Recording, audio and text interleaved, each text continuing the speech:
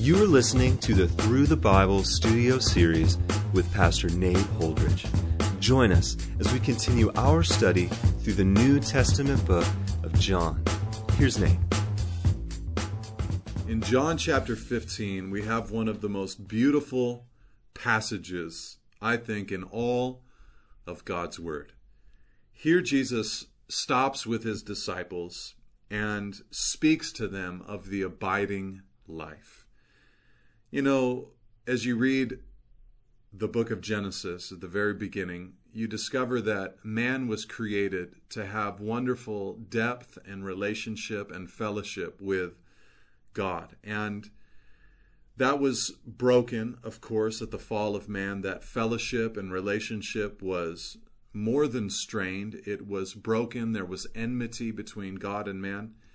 But by grace, through faith, and by the blood of Jesus Christ, there is a possibility for that relationship to be restored. And here in John chapter 15, Jesus begins to speak to his disciples concerning the abiding relationship in him, and how by connecting directly to Jesus and being in constant fellowship with him, there would be a fruitfulness that would come from their lives. And so here's the question as you start John chapter 15. The question is, do you want to be a fruitful person? Would you love to have every relationship in your life benefited by, just interaction with you? Would you love to leave a positive imprint upon this world? Would you love to see the negative parts of your nature and character weeded out of you? And would you love to see the life of Christ more present and real within you? Would you love for people to see more of Jesus and less of you? Well, all of this is accomplished not by might and not by power, but by the Spirit of God as we abide in Christ Jesus and experience him in a personal depth of relationship. So make no mistake here in this text, Jesus is not teaching his disciples on a way to be saved. No, he's teaching them on a path to fruitfulness, which of course these men would need, and of course these men would realize. And we today, almost 2,000 years later, are a testament to their fruitfulness because the gospel has reached down from generation to generation, and it started upon their lips. And so, great fruitfulness. And how does this fruitfulness come? Well, Jesus gives an allegory, a word picture, if you will, when he says in verse 1, I am the true vine, and my Father is the vine dresser. Now, this is the seventh and final great I am statement of Christ, of course, which connects us to the Old Testament when God announced his name to Moses as the I am. And so Jesus here for the seventh time refers to himself as the I am and says, I am the true vine. Now, for these Jewish disciples, had they had much exposure to the Old Testament at all, they would have known that in the Old Testament days, God had spoken of at numerous moments and times the nation of Israel as a vineyard or as a vine. And probably the greatest place that he does this is in Isaiah chapter 5, verse 1 through 7. And in that passage, God rebukes the nation of Israel. He explains to them that he had set them up for produce and fruitfulness as a vineyard and had done everything he could to get all the stones out of the way and the soil prepared and a tower in the midst, and every condition had been met for them to be a fruitful people impacting the nations around them. And of course they had pockets of this in their history. But by and large, they were bearing what God called wild fruit in Isaiah chapter 5. And so perhaps the disciples, when they hear Jesus announce, I am the true vine, perhaps their minds would have raced back into the Old Testament era, and there would have been a sense in which Jesus is saying, listen, the fruitfulness that I desired through the nation of Israel was not fully realized, and I do believe that one day it will be realized at a time yet future. But Jesus looks at these disciples and is announcing something new and fresh and wonderful. And he says, I am the true vine. In other words, he's the real deal in which fruit will be realized and from which fruit will come. And then he talks of the Father. He says, and my Father is the vine dresser. The Father is involved. Reaching us, ministering to us, shaping us, speaking to us. And in verse 2, Jesus tells us that there are two distinct things that the Father does in his role as vine dresser in this analogy. Every branch, verse 2, in me that does not bear fruit, he takes away. And every branch that does bear fruit, he prunes that it may bear more fruit. Now, one of the unfortunate things about the way we often wrestle with John chapter 15 is that as Jesus is introducing this beautiful picture, one of the first things out of his mouth is verse 2, every branch in me that does not bear fruit, he, the vine dresser, the Father, takes away. And we immediately plunge headlong into a debate about who these people are that bear no fruit and are taken away, and when this taking away is going to occur. I, for one, don't believe that Jesus here in this section is speaking about some version of lost salvation. That would seem highly contradictory to the entirety of the Gospel of John. Jesus said in John 6, verse 37 to 39, that all the Father gives me will come to me. Whoever comes to me, I will never cast out. I've come down from heaven not to do my own will, but the will of him who sent me. And this is the will of him who sent me, that I should lose nothing of all that he has given me, but raise it up on the last day. He said in John chapter 10, as he talked about himself as the good shepherd, he said, I give them eternal life. In verse 28, they will never perish, and no one will snatch them out of my hand. My Father, who has given them, these sheep, to me, is greater than all, and no one is able to snatch them out of my Father's hands. It seems that, John has very strongly positioned us in a place up to this point in his gospel where we are confident that when we receive salvation, we receive salvation. So I have a hard time thinking that Jesus is actually referring in verse 2 to the removal of salvation. Perhaps he's speaking of those who seem to be believers, but were false believers, and at the end of the age, they will be dealt with by the Father. Maybe he's referring to Israelites who received Christ, but not sincerely, and once they came to terms with who he really was, not just a miracle worker, but the Messiah himself, they rejected him and his message. So, the focus here, however, from Jesus is not on who these people are, but is on fruitlessness and the willingness of the Father to deal with a fruitless life.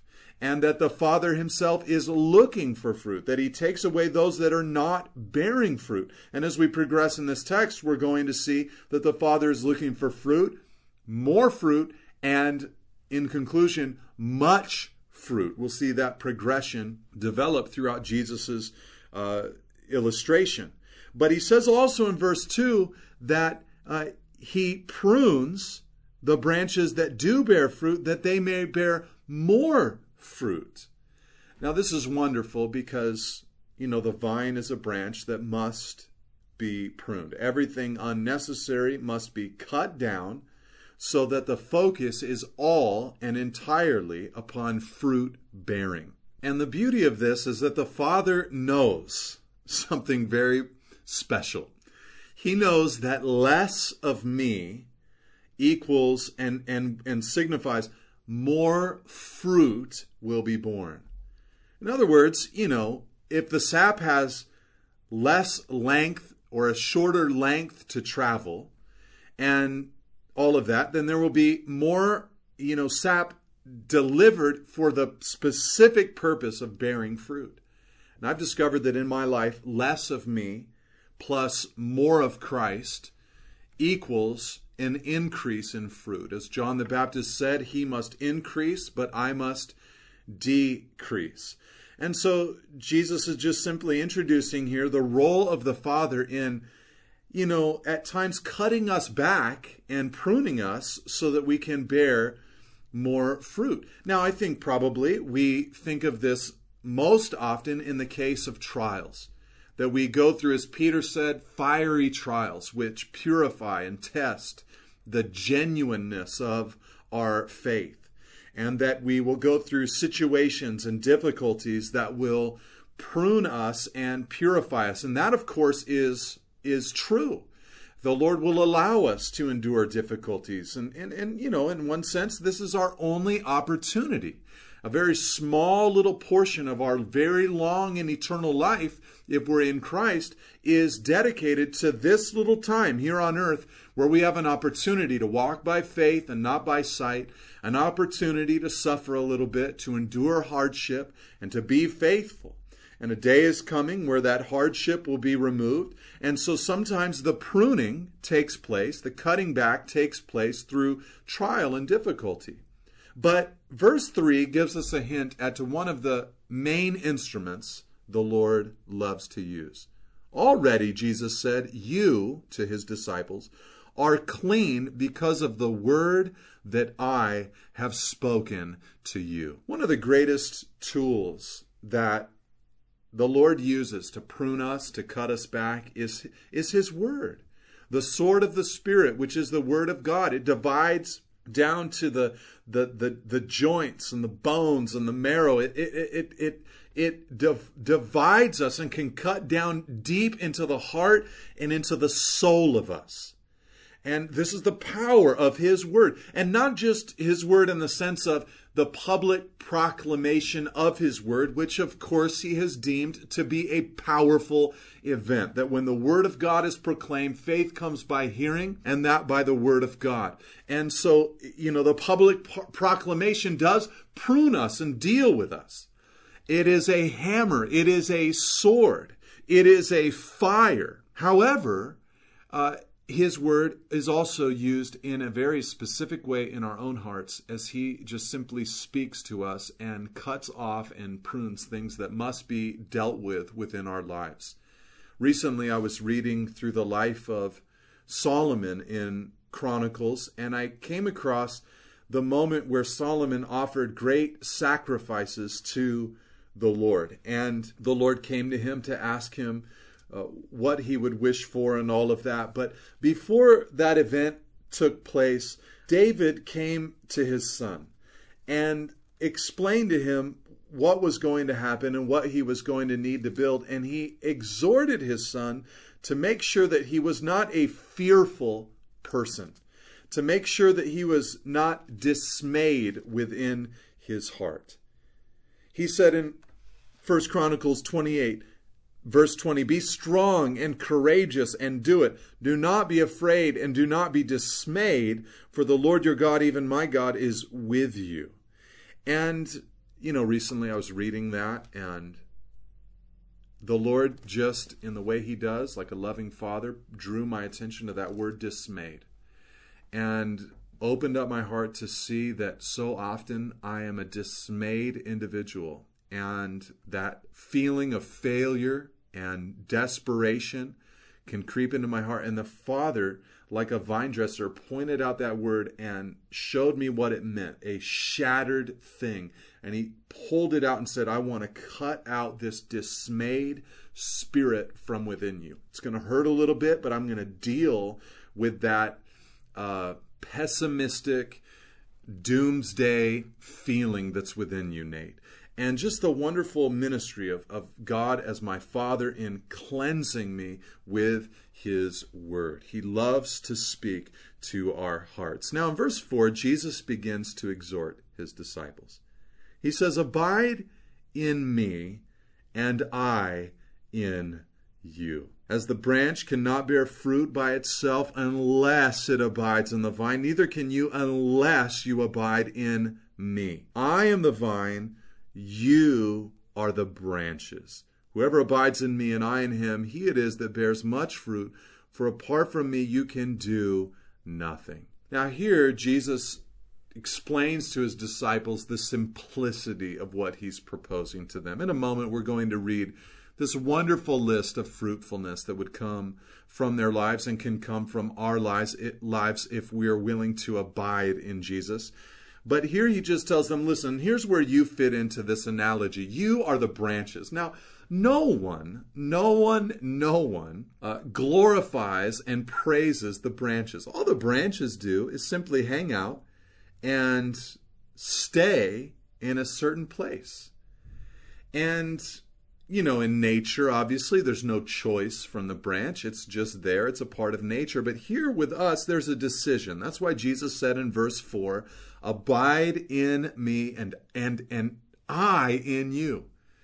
In other words, as you abide in me, which the word abide means to stay in a particular place or station, to remain, to reside, to continue, to exist in a place. As we exist in Christ, as we fellowship with Christ, as we reside with Christ, as we remain, in him and in our relationship with him. I've defined it this way: to remain in constant life-receiving relationship with Jesus Christ for the purpose of bearing more fruit and much fruit, which glorifies the Father and blesses others. As I remain in that constant life-receiving relationship with Jesus Christ, as I just hang out in that place where the nutrients are received, in his word and in prayer, as I'm abiding in him, Jesus says it's an amazing thing. You can bear no fruit without me, but if you abide in me, I will abide in you. My life, so to speak, the source is going to come pumping into you. And you're going to receive my life as you spend time in and with me. If you've listened to me teach for any length of time at all, you know that one of my favorite passages in all of God's Word is 2 Corinthians 3. And at the conclusion of that argument about the new covenant, Paul crescendos with 2 Corinthians 3:18, where he says, and we all with unveiled face, beholding the glory of the Lord, that's Jesus, are being transformed into the same image. We're being transformed to be like Christ, from one degree of glory to another, for this comes from the Lord who is Spirit.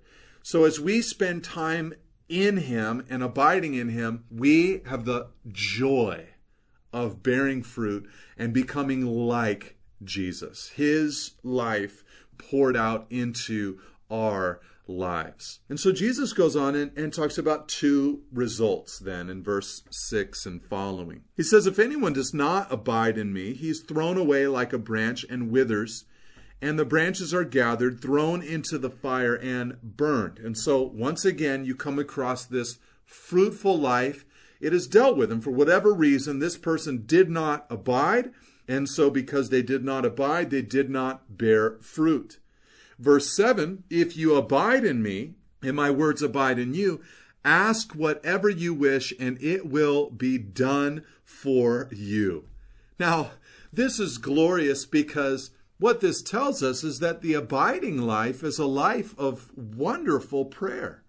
As the sap of Christ is pumping into us in that unceasing way, we, receive his will within our hearts, and we begin to cry out to God.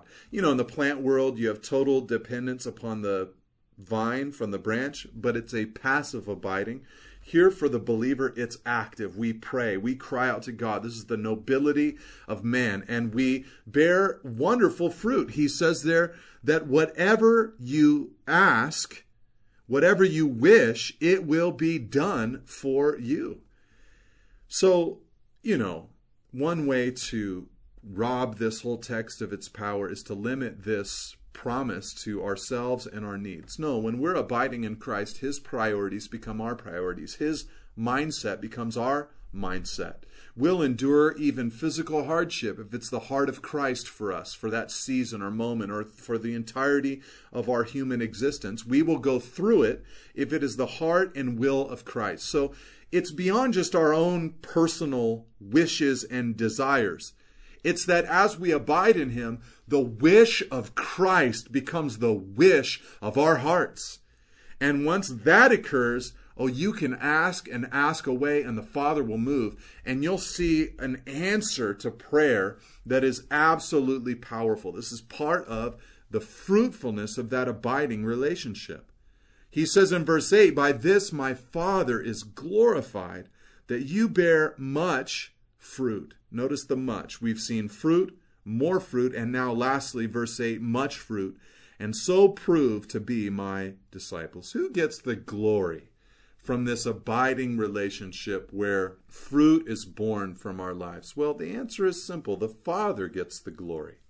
The Father gets the glory for all of our fruitfulness, because as we are fruitful, it will become obvious that these things were only done in the strength that God supplies. It's not that we're adding to his glory or bringing him new glory, but his glory will be shining through us, and he gets all the glory for our fruit. As Peter said in 1 Peter chapter 4, verse 11, "Whoever speaks, speak as one who speaks the oracles of God. Whoever serves, as one who serves by the strength that God supplies, in order that in everything God may be glorified through Jesus Christ. To him belong glory and dominion forever and ever. Amen." And so the Father gets all of the glory because, well, we were able to do it by the strength which he supplied. Now, in verse 9, we move on and really from the vine analogy into a relationship of love, and specifically telling us what we are abiding in. "As the Father," verse 9, "has loved me, so I have loved you. Abide in my love." You know, the reality is that what we're truly abiding in as we abide in Christ is the love of Christ. The first thing that Jesus does here is that he defines what that love looks like. He says, "As the Father has loved me, so I have loved you." You think about the love of the Father for the Son. It is perfect. It is pure. It is absolutely crushing in nature. It is overwhelming, the love of the Father for the Son. The triune Godhead has dwelt in perfect harmony and gladness and joy for all of eternity. So when Jesus says that I have loved you with the same kind of love the Father has had for me, you know that this is a powerful kind of love. So powerful that if we truly abide in it, it is a game changer within our hearts and within our lives. And so Jesus then exhorts us. After defining what this love looks like, he says, "Abide in my love." Abide in my love. You've got to actually live and make your home in the love of Christ. It can't be some theory that is past tense, some, belief or doctrine that you have written down or memorized. It has to be something you're actually living in, something you're actually experiencing, something that's actually a part of your everyday experience and life. And so, I've discovered for me, I just have to give the Lord time. I have to trust him. I have to, like a child, receive by faith this love as he longs to give it to me. And so abide in my love. Now, as we do, Jesus then describes various forms of fruit that will come. And you tell me whether you would love to have these in your life or not. Verse 10, he says, "If you keep my commandments, you'll abide in my love, just as I have kept my Father's commandments and abide in his love." Now, of course, Jesus didn't come and do the commandments of God and for the very first time earn the love of the Father. No, he came under the position and in the position of being loved by the Father. But as he obeyed, he was approved by God. The Father would say, "This is my beloved Son in whom I am well pleased." So when we read that if we keep his commandments, we'll abide in his love, what we're seeing here is that we're in the position of his love as his disciples. But as we walk with him and obey him and keep his commandments, we will practically receive and be beneficiaries of the love of God upon our lives. We will practically experience his love upon us. It is a joyful place to obey the Lord. This is one of the fruits of abiding in his love, is obedience to his commands. There's power to obey. Verse 11, he goes on and says, "These things I have spoken to you, that my joy may be in you, and that your joy may be full." Now this is reminiscent of 1 John chapter 1, where John writes about fellowship with God that leads to joy in the 4th verse. But here Jesus is saying, listen, as you abide in my love and obey me, there's going to be this great joy that comes from your life. And not just a joy, but Jesus says, verse 11, my joy, that my joy may be in you, and that your joy may be full, filled to the brim. Then he boils down the commandment a little further and says, "This is my commandment," singular, "that you love one another as I have loved you." Another fruit that comes out of our relationship with the Lord and abiding in him is love. Love, love, love. This is a Christian trademark, that agape love, even as Christ has loved us, laying down our lives for the body of Christ. Don't think of fruit as some grandiose ministry or thing you're going to accomplish. Think and dream of a day where love is flowing from your life. Greater love, verse 13, has no one than this, that someone lay down his life for his friends. You are my friends if you do what I command you. Jesus, as an expression of his friendship, laid down his life for us. A way for us to express our friendship to him is to do what he commands us. Think of that statement. You're my friends if you do what I command you. I would venture to say that only one person in the history of the world, Jesus Christ, could make that claim at all times. If you're my friends if you do what I command you. You know, who would say that?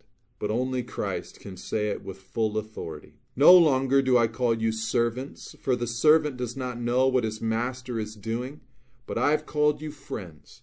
For all that I have heard from my Father I have made known to you." So Jesus tells them, listen, the day of me referring to you as a servant is gone. Now, we would call ourselves bondservants of Christ, but here he looks at these men and says, you are my friends. And the reason that they were friends is because Jesus had revealed himself to them, revealed all that the Father had revealed to him. And so he just says, listen, I've opened myself to you. You did not, verse 16, choose me, but I chose you and appointed you that you should go and bear fruit, and that your fruit should abide, so that whatever you ask the Father in my name, he may give it to you. We have, as part of our abiding relationship in him, we've been sent, called, chosen to bear fruit by God. These things I command you, Jesus said in verse 17, so that you will love one another. The greatest fruit, love, reiterated once again. Abide in Christ and allow him to abide in you, and you will bear much fruit. God bless you. Amen. Thank you for listening. For additional resources and teachings, or to contact us, please visit us at nateholdridge.com.